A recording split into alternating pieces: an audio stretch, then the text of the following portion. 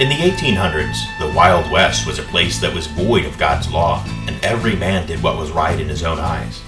More than 95% of Americans lived in places with fewer than 2,500 inhabitants. By 1830, the distance of the prairie needed circuit riders to spread God's word. Some called them saddlebag preachers. These were a different kind of clergy, used to long, dusty roads and lonely, empty spaces. They rode from church to church on horseback. These days, many of those same places still have less than 2,500 folks. The men and women who are called there are still a different breed of clergy.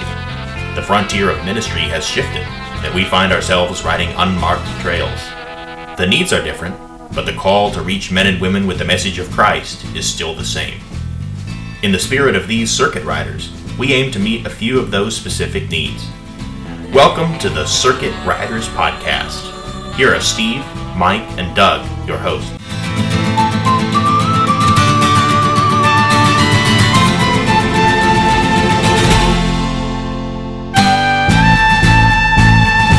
Welcome to the Dirt Roads Network Circuit Riders Podcast. Yeah. Welcome back. We are in season 4. I'm here with Mike Cool and with Doug Rutledge. And today we are talking about a difficult subject. We're having difficult conversations this season. Yep. Today we're going to talk about turf wars. Yeah.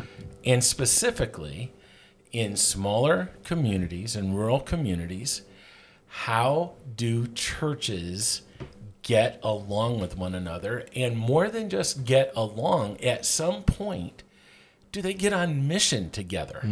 Because we all talk about that. We're all a part of the kingdom of God.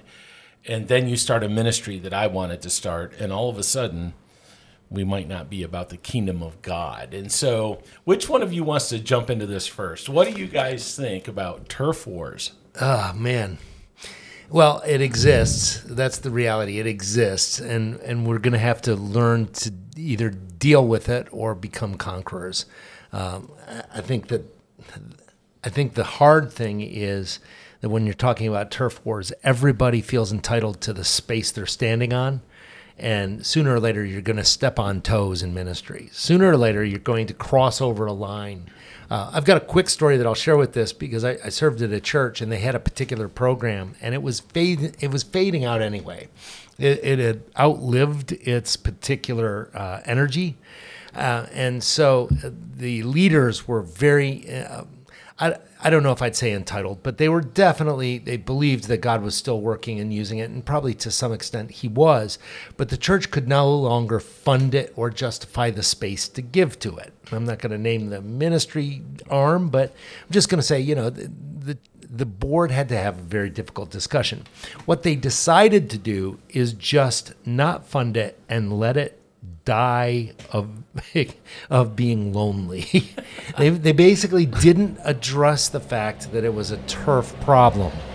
That's a good truck in the background. That's because we're here at the farm.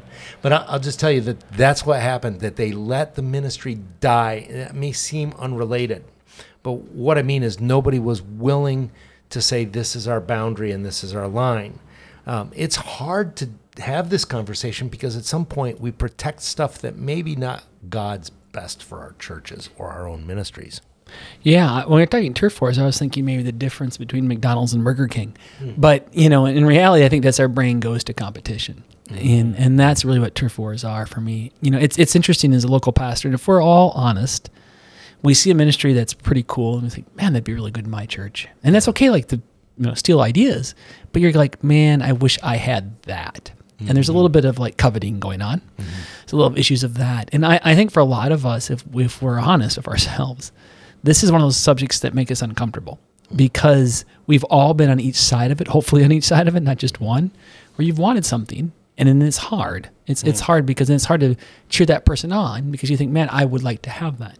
But here's the deal. If we do believe we're all on the same team, then maybe it's a win for everybody. And I think that's what the big question I come up when it comes to turf wars. What exactly is our standard, and what is our metric for a healthy church or a healthy community? And what is our goal? What is our goal as a church? I'll tell you where I see turf wars really come out.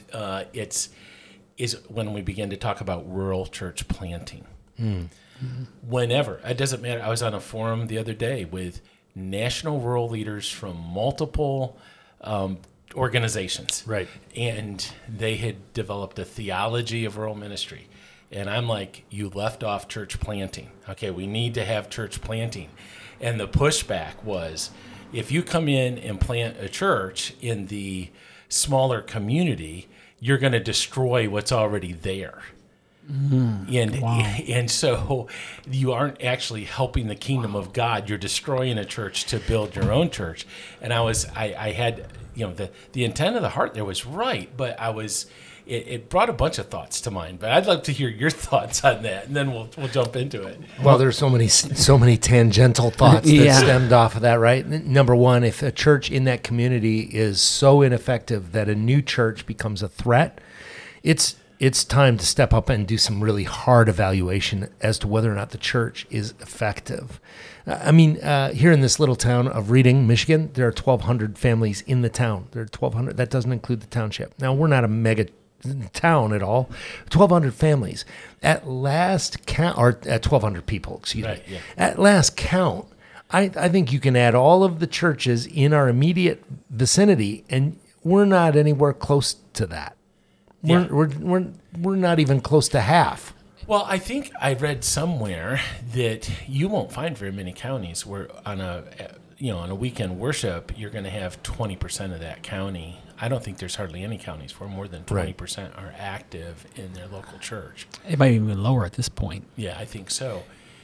One of the things that I thought when I heard that, I thought, if a church is willing to go through revitalization. This is my answer to that, by the way. Yeah. When they say, if a church is willing to go through revitalization and develop a new vision and begin to do things that will reach people that aren't being reached, I agree. Maybe we don't need to plant a church here. You can replant yourself. You can restart. But many times, turf wars, really what they're about at one level is, I don't want to change. And I don't want anyone to infringe on my territory. I just want to keep things the way they are. Well, exactly. It's interesting because I applied at our church 17 years ago. The first thing I went to the local pastors group, none of those pastors are there anymore.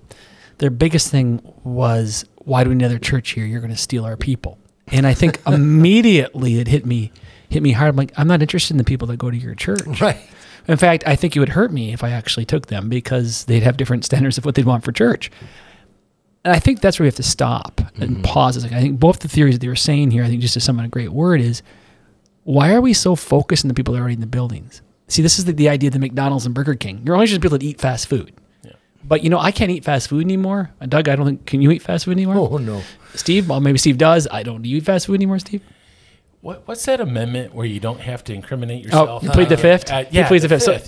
So, okay, 2 of the 3 here don't eat fast food. And my point is, why don't we go after two of the 3 people that aren't eating the fast food? Why are we going to the people that don't go to church? Mm-hmm.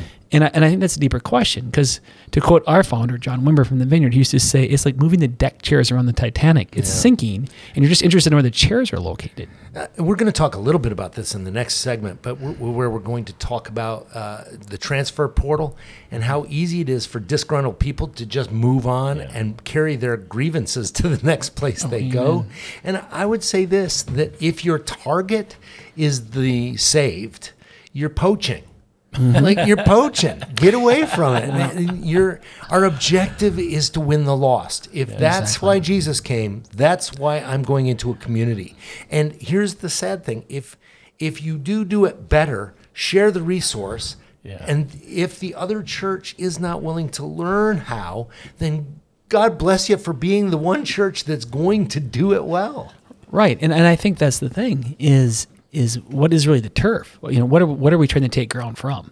Yeah. And I think that's the bigger question. And so for me personally, I always find this interesting is when I hear a pastor start comparing someone else in someone else's church or their church or whatever, and I'm like, yeah, they could probably say that about my church or your church. There's always something. Right. And the deal that I think we have to be honest for ourselves is that if we see the other church doing something well and they're doing it well and we can support them in that, it's a win for everybody. Yeah. One of our ministry philosophies, we are a parachurch that works with different denominational churches. One of our philosophies is that kids will find the church that best meets their spiritual DNA. And I have to rely on other churches to do their best job in meeting the spiritual needs of their own flock. I'm not appointed as the judge over every other church's effectiveness. I'm just doing what we're supposed to do in a community. Right. I think so. Let's dive deep into this, okay? Because the smaller the community, the harder this is. Okay, Yeah, let's it just is. acknowledge that. Sure. So if you're in a community of 3,000-4,000, and there's let's say you're in a community of 1,500, and there's 5 or 6 churches, you have 2 or 3 different dynamics going on.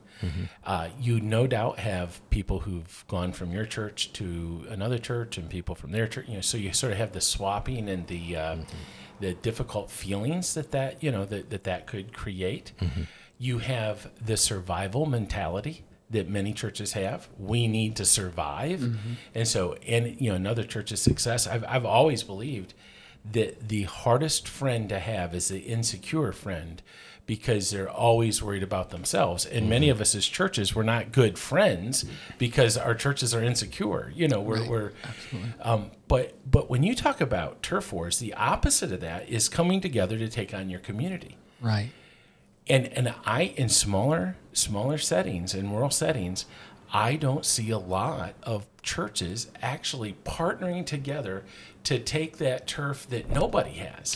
Can I just speak to that? Because I think our ministry model, being a hub youth ministry where we share this RCI, Rural Church Initiative, among pastors, they get together, they pray together, we study together, we learn together, we're friends together. Every once in a while we have somebody who's like, yeah, but here's something I can't live with, and we can maybe talk about what makes us all heretics at some point. But I think for us, we have seen incredible cooperation between pastors who know each other and have relationship with each other. Then I have the ability to say, I trust their heart. This is the deal. I trust someone's heart, but I can disprove that by poaching. And you know what I mean? Somebody trusts me, and then you steal their girlfriend. They're not going to trust you anymore. And I think we have to do some serious self-evaluation to ask, am I above poaching somebody else's flock if the opportunity avails itself? Or are we just flat out jealous? Can we just call a spade a spade? I've had those moments as a pastor, like, well, why do they get that? Or why does that happen? Yep. Or I want that. Not in a way that it's healthy, but always, well, maybe do they deserve that? Mm-hmm. Maybe, Pastor, if you had that thought, does that church really deserve that? I know what they've done. Yeah. And in rural communities, if we're really honest, everybody knows that stuff. And the truth of the matter is it's a kind of a heart check for us, isn't it? Like, what's our motivation? Like, And I think that's what Doug is saying so well is like, let's check our hearts at the door and see what it's like. Yeah, in season 2, we had Jeff Clark on here, and he had been a missionary to China for 13 years. And I guess I'm supposed to say Taiwan now because of just some legal implications for him. But he when he was over there, so he's a Southern Baptist guy. I'm with the Wesleyan denomination, and a Wesleyan missionary pastor had helped him when he had his heart attack. And, so there was this commonality that formed there. But what I hear from missionaries is that when you're on the mission field, denominations get along with each other. They work together. They are it's like, okay, we're on a mission, and you're doing this, and I'm doing that. But we come here to home territory. We're not seeing this as a mission field, and we're in it. The bottom line question, I think, partly behind this is, am I here to what is the scorecard I'm after here? Mm-hmm. Am I trying to build a church, or am I trying to transform a community? Exactly. My uncle was a missionary for 40 years in East Africa, and I went and visited him, spent over a month with him, and it was interesting. The interesting question wasn't what denomination it was. Was I Christian, or was I Muslim, or was I tribal? Yes. That was the only question. No one debated about theological issues. It was like, we're all for Christ in this, and we agree on these common beliefs, and we're not going to worry about anything else. I think when we look at the transformation of the community, which is the number one value, that is what the apostles were called to. They'd walk into something in the New Testament, and they were called for the transformation of the community for Christ, not these turf type things. Absolutely. So there's a bigger concept here that just has popped out of this. So there are lines, there are dividers, there are theological dividers that, we find our church of our flavor, if that makes sense. No church, no denomination has it all right. I don't. You personally do. Okay, good. Your denomination might not. That's probably true. Right. That was a joke, by the way. Yeah. So, I mean, we each have these dividers, and there are styles of worship and styles of ministry in the pulpit, and just personality types that click, and buildings that feel more like home. Right? There's all this. Sure. So my question is the true spiritual objective for churches to get along and work together towards this objective of winning the lost, and risk the possibility that they might merge and become one church? That's what I'm hearing people say. We don't want to become, we don't want to merge. We want to maintain our autonomy. And I'm like, it's not going to happen. Well, and that's just it, because honestly, I have friends. We don't live in the same house together. I mean, I like Doug and Steve, but I'm not moving to Michigan or Kansas. At least the Lord hasn't called me to yet. You go to an ice cream shop, and the ice cream doesn't all taste the same because it's all in the same shop. Well, that's exactly about the same purpose. Right. I think there's a truth to what you're saying, and that's okay. But I think we have to see that we're on a mission together, and I think we have to say that we're still in the same team. I coached high school basketball for a lot of years, and I had a 6'8" kid, great kid. He could not dribble basketball for anything to save his life. He could do everything else, but he couldn't dribble. It would be illogical for me to have him dribble up the court. So everyone plays a role in that as well on the team. It's very interesting because part of me wants to rebel against what you just said, Doug, in that I imagine Jesus in John 17 praying, Lord, may they be one with several different flavors and with their own buildings. That's what I'm praying for, Father. That's what my prayers to them. But beyond that, what I would say is that many times we misapply the scripture where it talks about the body of Christ. We take that to our individual congregations. We say within this congregation, someone's a hand, someone's a foot. Is it possible that the whole body of Christ is being referenced, and in your community there are some churches that are the foot, some that are the mouth, some that are the hands. Yeah, and exactly. your unwillingness to cooperate actually hinders the body of Christ. How many food banks do you need in a community? Right. I mean, that's a thing that somebody does but this really is well. the Wesleyan food bank. I know, and so the food it tastes different. They wear Does it taste better? T-shirts there. People know that if they want to come to church, they would want to go anyway. Yeah. I mean, how many Christian daycares do you need? How many? I think that's a really good question, because we don't all need a bunch of. I know Mike can speak to this.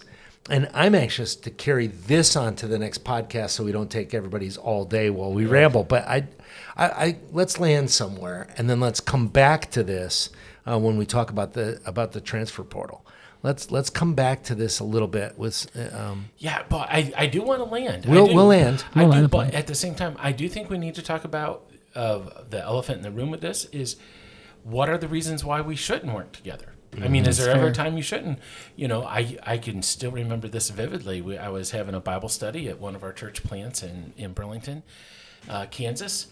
We were down having a Bible study, and a lady walked in, and she said, "Hey, we're starting a community choir. We're asking all the churches to be a part of it."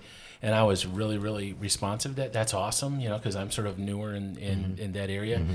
And she leaves, and this lady looks at me and says, "You realize that she's Church of Jesus Christ of Latter-day Saints. They're doing everything they can to, Sure. So are there theological reasons to not get along with one another? I mean, are there some, we're in a time where gender identity and the LGBTQ stuff is out there. I'm part of a denomination that believes that women can lead men, that the New Testament, that Acts 2 clears the way. That's the end of this podcast. Yeah, that's right. You know what I'm saying? Yeah, sure. So right. how, if we're going to be real, we have to acknowledge those things. What do you think? And I think we do, but I think you also can keep space in that. Like, it's a little different when you're talking about certain parts in different arts. I think there's some orthodoxy you have to land on. But there's also certain parts you can go, well, I mean, we're going to agree to disagree here. Mm-hmm. And as long as you're not promoting that in that community event, right? Mm-hmm. Like Christ is glorified. I think that should always be the goal. Yeah. And I think most denominations agree that. I think you have to have those boundaries where someone's their steal. I can give you a horror story right now, probably like the next podcast, but I think I'll wait just real quick here. There was a church in a town next to mine, literally paying leaders to leave other churches to come in. Yeah. And that's a different level of stealing. Yeah, and it's actually happening right now, believe it or not. The story is continuing right now as we talk. And I say all that to say, I think obviously like there's wisdom in that, but that doesn't mean we throw the baby out with the bathwater. Like, I think we need to be smart enough to go. Is that line ever? Did everyone use that? Is that what I'm talking about when I say that? Because that might be a Midwest Wisconsin thing. No, that is a good line. I mean, and I just want to say that, like, in reality, we have to like know when not. There's discernment, and it's also like, you know, knowing that time when, like, man, this is the time when we're going to just put some things in the back burner and say this. So I think we have to land on that. I think we have to really ask ourselves at the end of the day, you know, when we come before Jesus, you know, how did we treat our brothers and sisters? And that doesn't mean just in our own building. I think we think it just counts there. Yeah. Well, let's go ahead and bring this thing. Let's land this way. Land this plane. What are just one or two things? And I have a couple in mind, but one or two things that I can do if I'm sitting here listening to this podcast. I'm thinking, you know what? Maybe I do need to stop this turf war idea, and maybe I do need to become more of a missionary. Well, I think it begins with eliminating your competition heart yourself. I think you start that. Just check your own heart. Pray. Ask God. I think definitely that is. I mean, what else, Steve, are you thinking about? So I think the two that I thought, one is a negative, like something I need to stop doing. If I'm ever criticizing other churches, if I'm, you know, critical of them, that just, there's no room for that in my heart and out of my mouth. But then if you really believe that churches should start working together, would it be possible that there's a church in your small community that is doing a ministry that is needed? They're doing it better than your church, and you should take some of your resources and go over there and help them accomplish that mission. Yeah, that's really good. Maybe like elicit some volunteers for it. Maybe put it in your budget. Mm-hmm. Maybe pray for it on a monthly basis. And maybe celebrate it even. Yeah, I'm going to land on these two things. Number one, I think you remove your own jealousy. I think it's really easy to look at something somebody else is doing and saying, I wish I could do that, right?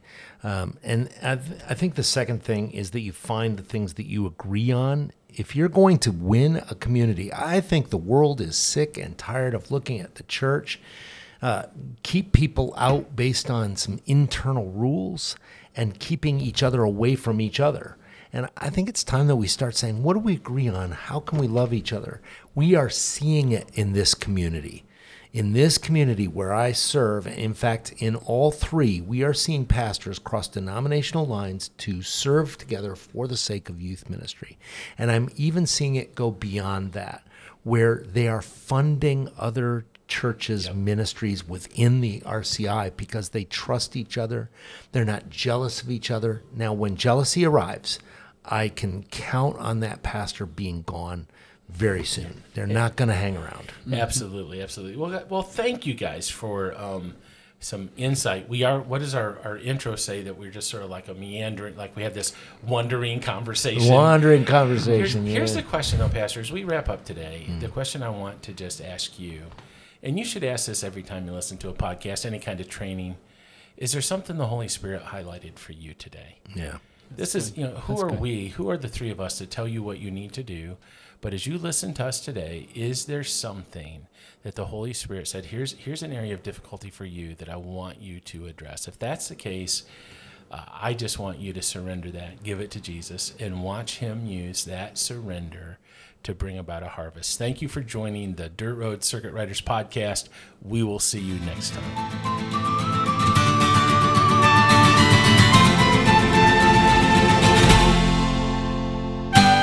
The Circuit Riders would like to thank their partners for their interest in assisting rural leaders. Rich Roast Custom Coffee, supporting rural missionaries with a wide variety of delicious worldwide coffees. www.richroastcoffee.com. Your church can enjoy a great cup of Java while supporting rural ministry. Order some of their delicious varieties. Our friends at ThinkOrange.com wanting to join your team to help you create a better experience this week for kids and teenagers. Contact Leanne at crossroadsfarm.org for information about special incentives from Orange for rural churches. Vineyard Small Town USA. equipping churches to plant in small towns across America. Disciples of Jesus making disciples. www.multiplyvineyard.org/smalltownusa. Crossroads Farm, working alongside our rural remote churches to provide an outsourced cooperative youth ministry that really works. CRF, loving the rural teen. www.crossroadsfarm.org. Ask about our 4-year training curriculum for servant leaders in student ministry. If you're interested in having one of the riders speak at your church or event, contact us at circuitriderspodcast@gmail.com. Dirt Roads Network, transforming rural America by planting and revitalizing life-giving churches in small towns and communities. www.dirtroadsnetwork.com. For more information about the Circuit Riders or any of these partners, check out our Facebook page or contact them on each of their websites. On behalf of the Riders, I'm Carl Miller saying until the next Circuit Riders podcast, happy trails.